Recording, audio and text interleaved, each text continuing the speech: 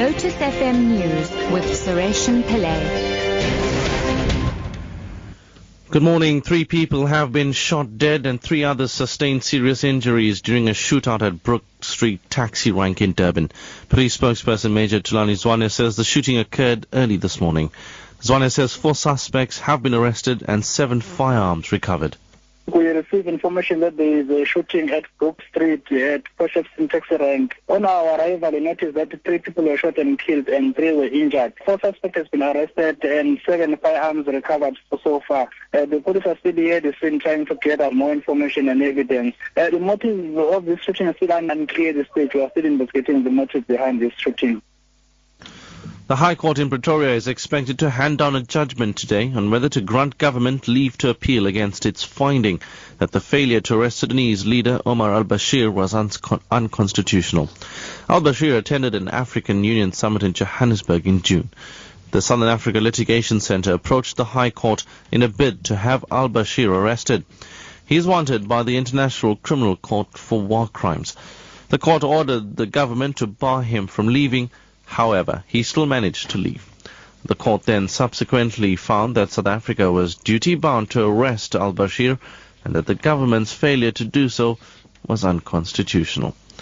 Meanwhile, President Jacob Zuma says government is studying the International Criminal Court's order regarding Sudanese President Omar al-Bashir, which the ICC wants South Africa to meet by the 4th of next month. The ICC earlier ordered South Africa to explain why it did not arrest Bashir when he was in the country. Yesterday, the President referred to the ICC order while addressing diplomats and high commissioners in Pretoria. The South African government is aware of the order made by the International Criminal Court requesting submissions from South Africa in relation to the case of President al-Bashir. We are currently studying the order. We will then make a determination as to the next course of action, if any. Our own courts are also still considering the matter of President al-Bashir's last visit to South Africa in June, which makes this matter sub judice. The Western Cape Department of Community Safety has called on law enforcement officials to work speedily to find the assailants responsible for petrol bombing a double-decker bus in Luanle near Strand outside Cape Town. 2 people were killed and at least 11 others were injured when 3 petrol bombs were thrown at an Intercape passenger bus. At this stage, officials say the incident is not related to protest action, as there were no reports of unrest in the area. Provincial Community Safety Minister Dan Plato. It's very bad. We don't want a thing like this to happen. It's 2 lives lost, 2 lives too many. And looking at the nature of the incident and looking at the people injured, we don't want things like that to happen. Human Sciences Research Council Director Dr. Charlene Swart has called on universities to urgently assist students financially who are entering tertiary institutions on bursary programs. The University of KwaZulu-Natal students embarked on a violent protest this week, torching and damaging property on the Westville campus. Swart says the protest highlights students' concerns, which include security on and off campus and registration fees. The registration fee issue is just hugely problematic because you've got to come up with your 2,500 or 3,500 rand at the beginning of the year, even though you're waiting for your bursa to kick in, whether it's NSFAS or some other bursa.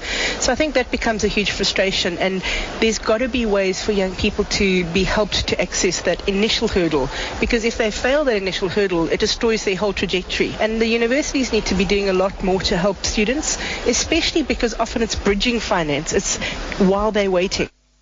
And finally, the Serbian Interior Minister has urged Hungary to allow large crowds of migrants stranded on their joint border to continue their journey into the European Union. The Minister, Nebojša Stevanović, says the refugee crisis is a European problem and Serbia couldn't cope with it alone. I'm going to speak to the Hungarian authorities and we'll try as much as we can to advocate their right for free passage and to let them reunite with their families that some of them already went through. In the meantime, we're going to provide some food, medicines, water to try to react as humanely as possible. Top story at 8 o'clock. 3 people have been shot dead and 3 others sustained serious injuries during a shootout at Brook Street taxi rank in Durban. I'm Suresh Pillay, back at 9.